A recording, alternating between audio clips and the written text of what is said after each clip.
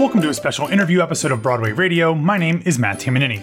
On today's episode, I'm in conversation with the two winners of the 2022 Kleban Prize for the Most Promising Musical Theater Lyricist.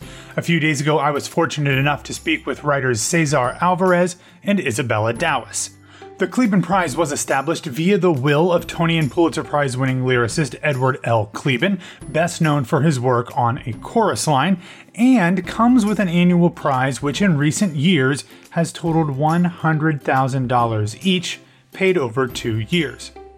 Over more than 3 decades, some of the previous prize winners include Craig Carnelia, Glenn Slater, John Weidman, Michael Corey, Kirsten Childs, Michael John LaCusa, Chad Begellen, Jeff Marks, Robert Lopez, Jason Robert Brown, Nell Benjamin, Lawrence O'Keefe, David Javerbaum, Joe Iconis, David Lindsay Abair, Kate Kerrigan, Adam Guan, Marcy Heisler, Shayna Taub, and more. In our conversation, César and Isabella tell me what it was like to learn that they had won the prize, what it was like to join this incredible list of writers, what they plan to do with the prize money, and the brilliant shows that they are working on, as well as much, much more. Additionally, we discuss what pieces they will be performing and presenting this coming Monday, February 21st at 7 p.m. Eastern Time at the virtual ceremony for the 32nd Annual Kleban Prize for Musical Theater that will be streaming via Broadway On Demand. We, of course, will have links in the show notes and on BroadwayRadio.com to where you can watch the ceremony either live or on demand, and how you can follow César and Isabella and their shows online and on social media. So, without further ado, here's my conversation with César Alvarez and Isabella Dawis.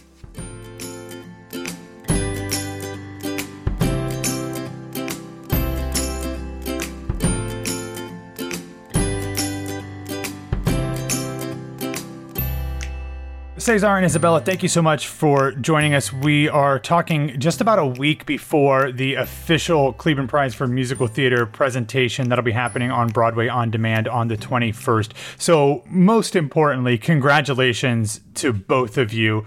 César, let's start with you. What was the moment like when you found out that you had won this award? Thanks for having us today.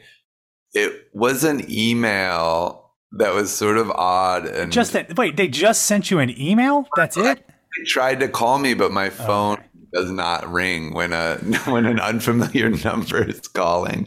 And it was an email sort of like, this is from the Kleban Foundation, please call us back. And there is a definite physiological moment where you enter a little bit of a portal, which is in way you're thinking, is my life about to completely and fundamentally change forever? And it definitely was a wild feeling to get that call and to hear them say it out loud. Or that looms very large for those of us struggling to write musicals. Absolutely. When you got the email and they're like, this is from the Kleban Foundation, give us a call. Did you immediately realize like, holy crap, like that's what this is? Or were you still like protected so you didn't get your hopes up too high until you actually talked to them and heard it officially? As someone that gets a lot of rejections from a lot of different things, usually I was pretty sure that the email meant I must have won, but I was really trying to just not jump to any conclusions until I actually heard them say it. And even after they said it, I was pretty convinced that it was all a fluke for at least a month until it came out publicly. So. Yeah. Isabella, did you have the fortune to actually answer the phone call or at least have it ring so you could actually hear somebody tell it to you over the phone? Or did you have to go through the process like César did of getting the email?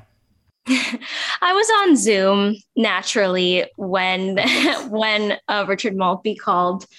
And then I got the email similar to César's, which, like César is saying, I mean, if you're getting an email and they're saying to call them back, that's usually a good thing.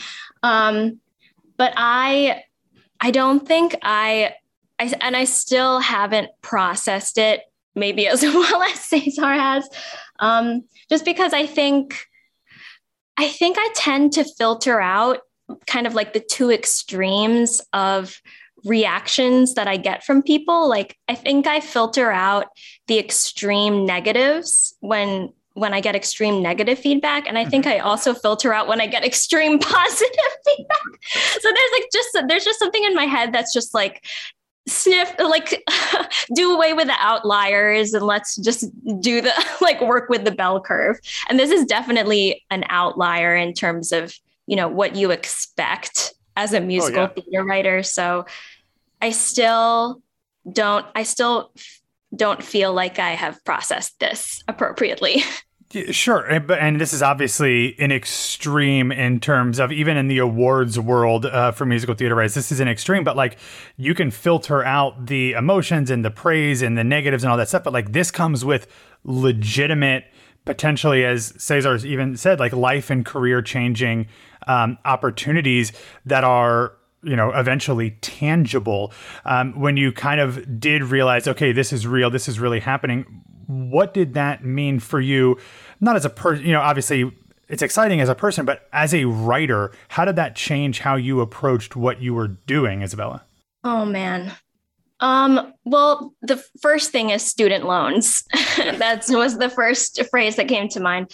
But it's funny because César is the founder of the Polyphone Festival. Mm-hmm. And one of the first things, which is an incubator for new musicals. And one of the first things that I thought about was, is there some kind of way that I can funnel this back into the musical theater community somehow? And especially I am still trying to think of a way to help musical theater writers too. It really says something, I think, that Mr. Kleban founded this prize. And I feel this great sense of legacy and of writers kind of reaching down through the generations and giving a helping hand. So of course those are kind of like the big two things, I guess, student loans, but then also I wonder how I can help, even though, I'm a writer, I'm not a producer and I'm not an artistic director, but it's just something that I would like to continue thinking about as kind of the models for making theater change, during this strange time that we live in. Yeah. And César, Isabella mentioned the Polyphone Festival. Where did your mind go in terms of realizing that you were going to get this huge prize and it could have those life-changing implications that you mentioned?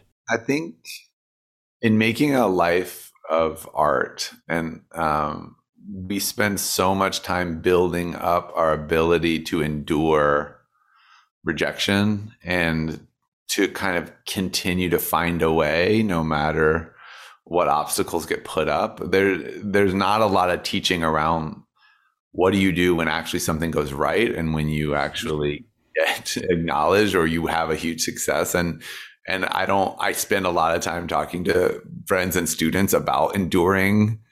And I think less ink has been spilled about like, how do you actually manage someone saying, no, you're doing a good job. And here's a lot of support. So I think I'm just trying to keep true to my North Star around why I make my work. And yes, mostly just paying bills, which really suck the life out of you. Like financial insecurity just ruins creativity. It's just, then there's this myth of the starving artist and the like down and out artist as though that's the thing that helps you be creative, when really like most artists will tell you, no, that really doesn't help you be creative.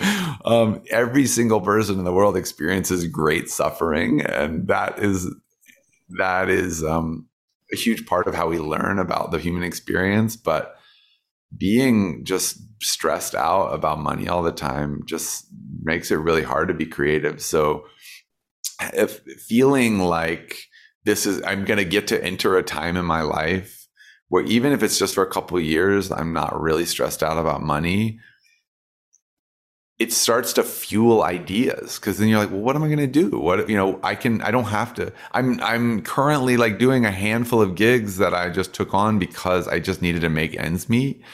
And I was like, wow, like I don't have to do these gigs next year. I'm going to get to really focus on my work. And I think not only is what Kleban's, the money he set aside, so incredible for us, it's also the work he did was so incredible for us. And he kind of says with this money, like, do your work, and it's worth it, and it's important. And if you're successful like me, give it to artists, Yeah. And even if you're not as successful as Ed Kleban, who most people will never be, it's still an incredible gift to receive, and your art matters, even if only a few people see it. So I'm trying to just keep really deep about it, and just be in gratitude, I think is something I'm thinking about. Yeah. Well, you mentioned the fact that it's going to let you do the work, and that's what Ed Kleban wanted everyone who received this award to be able to do. What are you working on right now? So I'm working on, I have 4 unproduced musicals that are all in various stages of their little weird lives. Right. The most recent thing I've written is called The Potluck, which is the story of the Greensboro Massacre, where 5 anti-capitalist protesters were murdered by Ku Klux Klan in 1979. 2 of the victims are people that I was named after, because my parents were really close friends with the organization that was attacked. And I created a musical, which is a kind of spiritual musical recovery from a trauma that happened before I was born. So it's a ritual. It's also about capitalism and queerness, and about these ghosts of these sort of chosen ancestors. And it's very absurd. That's a big project I'm working on. And I'm also working on a piece called Noise, which is about a bunch of musicians trying to redesign society with music, and a piece called The Elementary Space-Time Show, which tells a story of a young woman who attempts suicide and then finds herself in this cosmic game show she has to win in order to die. And so I'm also trying to turn that into a musical screenplay. For the first time, I'm trying to write a screenplay. So I have a lot to work on. Well, and they all seem like very basic and straightforward musical comedies that are not wrestling with larger ideas or anything. So I think that they are very straightforward. Yeah. Are comedies, though. Of course. They gotta be comedies. Yeah. Well, yeah, Isabella, you, in addition to the Kleban Prize, you also were a recent recipient of the Fred Ebb Award. So what are you and your collaborators working on currently as well? I work with a wonderful composer named Titaya Sinutok, and we are writing 2 shows together at the moment. The first is called Half the Sky, and it's about an Asian American woman climbing Mount Everest a year after her sister's death. And the second is called Sun Watcher, based on the true story of Japanese female astronomer Hisako Koyama and her experience during World War II living in Tokyo. And that's intertwined with the myth of the sun goddess Amaterasu in Japanese culture. And where are those in the developmental process? Are you still fairly early on? Is this something that, because of the Kleban Prize, you're going to be able to focus more time on? Or are you finishing these up? Are they at the end of their, gestation and are ready to go out into the world somewhere? Half the Sky was adapted into a radio play by the Fifth Avenue Theater in Seattle. Mm-hmm. So that was a really great pandemic project, and also taught me a lot about the show. But now Half the Sky, we've been working on it for a few years, very intensely, and it's gone through many drafts, full drafts. So we are kind of getting ready at this point to get that show on its feet somehow. It's kind of all TBA for the next year or two, I guess. Sure. But it's a show about climbing Mount Everest, and we are looking forward to working with a choreographer on that piece, because it really is, it's an intensely physical piece. So that's going to be fun. Sunwatcher we started writing that show during the pandemic. And so actually all the presentations we've had of it so far have been virtual. And we did with the civilians last year, we put together a kind of, we called it a mood board, like an audiovisual mood board, but we filmed dancers and recorded singers, and we overlaid, these images of Hisako Koyama's real drawings of sunspots and World War II newsreels and Japanese paintings of the traditional mythology. So that's all been really nifty and neat. But now we're moving into a time where, in-person collaboration is now easier to facilitate. And so it's really going to be a time of figuring out, how does this work as a theater piece? Because it's still, it's still a theater piece. It's still a live theater piece, and it's meant to be experienced in person.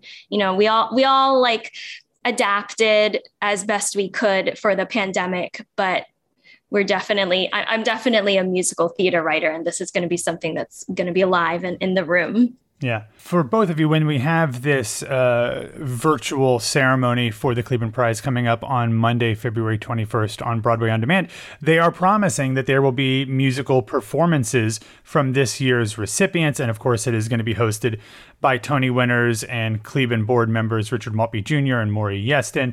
César, can you give us a preview as to what performances will be coming from your catalog of writing? Yeah, I'm going to play 2 songs from the potluck, one of which is the show closer, which is, I'm just going to play it and sing it solo.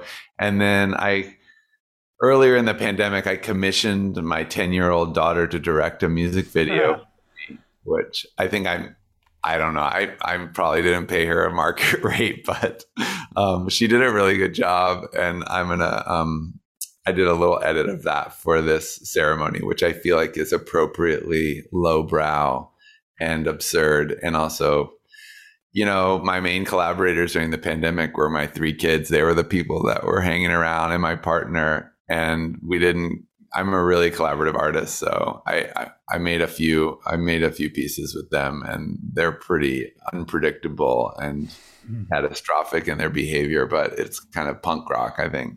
Yeah, that seems to fit with the vibe of the shows you described a minute ago that you're working on. So having a little chaos seems to be not only in the work, but also in the familial blood as well. Yeah, I'm trying to bring the real César. Yeah. Isabella, what about you? What might we be hearing on Monday night? You'll be hearing a song from Half the Sky called Outside. It's sung by the protagonist, Orly, and it's performed by Shannon Tayo, the wonderful Shannon Tayo, who is starring in The Chinese Lady at the Public very soon. And then you'll be hearing and seeing a snippet of the virtual presentation of Sunwatcher that I mentioned. So it's we put together a film of a dancer overlaid with some images of outer space and the wonderful singing of Gemma Na, and the dancer is Natsuko Hirano. Then this was all directed brilliantly by Nana Dakin. Fantastic. Well, I'll wrap this up because I don't want to keep you from all of the work that you are both clearly doing for too long. But you mentioned kind of the emotions of finding out that you won. I wonder, as we are coming out of the pandemic and looking back on the list of all of the incredible people who have won the Kleban Prize over the past, I guess, 30 plus years at this point, from Jason Robert Brown to Bobby Lopez to John Weidman and so many people in between. For somebody like you, Isabella, who tries to filter out the high and low emotions, how does it feel to see your name alongside those type of creators who have gone on from their early career successes that were honored by the Kleban Foundation to go and do so many things? Does that add more pressure, or is that something where you're just like, I'm just ignoring that because that's so outside of the bell curve that you normally focus on? I'm a super young writer too, so I have a lot to learn, and I feel more like I'm a welcomed student than that I'm like a bust of a statue on a pedestal or something in a row of statues. So yeah, it's interesting because like one of the first things that I thought about actually when I got the call was like how I might fit in to the legacy. And there's like I guess it's just what you have to deal with all the time when you're an artist and a creative and a writer, but I think it's good to keep a level of tension with that. You know what I mean? It's like, mm-hmm. If you're too comfortable with being the next generation of like, the people you mentioned, I think that's a little off. It just doesn't like sit well with me. So I guess the challenge when you get to be on a list of a bunch of people like that is you still have to maintain your own integrity. Like César is saying, you still have to be your own artist. And sometimes that may come into conflict with, tradition and history and what has gone before you, but that's good. And that's probably in the end what is best for the art form and for everyone, hopefully. Yeah. Well, César, Isabella said she looks at this as a student in this long line of illustrious names. You yourself are an actual assistant professor, so you are quite accustomed to being on the other side of that. What do you think the lessons are from having this opportunity that you think you can not only employ yourself, but pass on to your students, whether they are in the classroom or someone else you work with in a more collaborative way? I mean, my first musical I started writing was in the closing moments of grad school, where I was trying to study contemporary art and sound art. And so my musical theater career started almost as a prank of me trying to actually short circuit my relationship to an artistic field. And I deeply believe in musical theater. I think the pandemic taught me so deeply that theater is fundamentally the art of togetherness. And it's why theater got hit so hard in the pandemic, is because it's the one thing we need is togetherness. Like we need people in a room doing stuff. But it's also just why it's so crucial in this moment of healing and of actually processing the trauma, this global trauma. And so for me to see my weird, experimental, non-normative, participatory musicals alongside these other musicals actually is just really hopeful, because it feels to me like what I've always believed, which is that musical theater is actually this incredibly ancient and expansive practice that humans have been doing as musical storytelling pretty much in every culture in the world. I think about musicals as just musical storytelling, and to get to be alongside all these artists feels to me like just pure possibility. Like the musical theater is a space that can be grown. It can be made to encompass a whole lot of different kinds of aesthetics and practices. That musical theater isn't a genre, it's a form. It's a formal and structural idea. It's not about like you have to sing this way, or you have to look this way, or you have to have this many people in your cast. It's an ancient practice. And I feel really hopeful to get to be here, because it feels like it's just going to mean more art gets made and more possibility gets to be in our form. Yeah. Well, I am thoroughly excited for both of you, not only for this award, but to see what is coming down the pike for both of you. All of the shows that you mentioned sound exactly like the type of things that we need now, both from an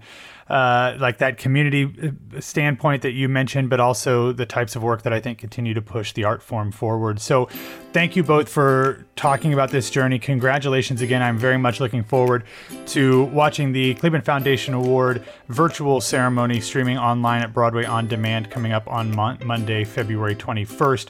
We will have links to where you can watch that, and I'll throw in some social media information for both César and Isabella, if they are so willing to allow me to, in the show notes, so everyone can follow along with their successes and journeys in the future. So thank you both for joining us, and continued success and congratulations. Thank you, Matt. Thank you, Isabella. Thank you so much.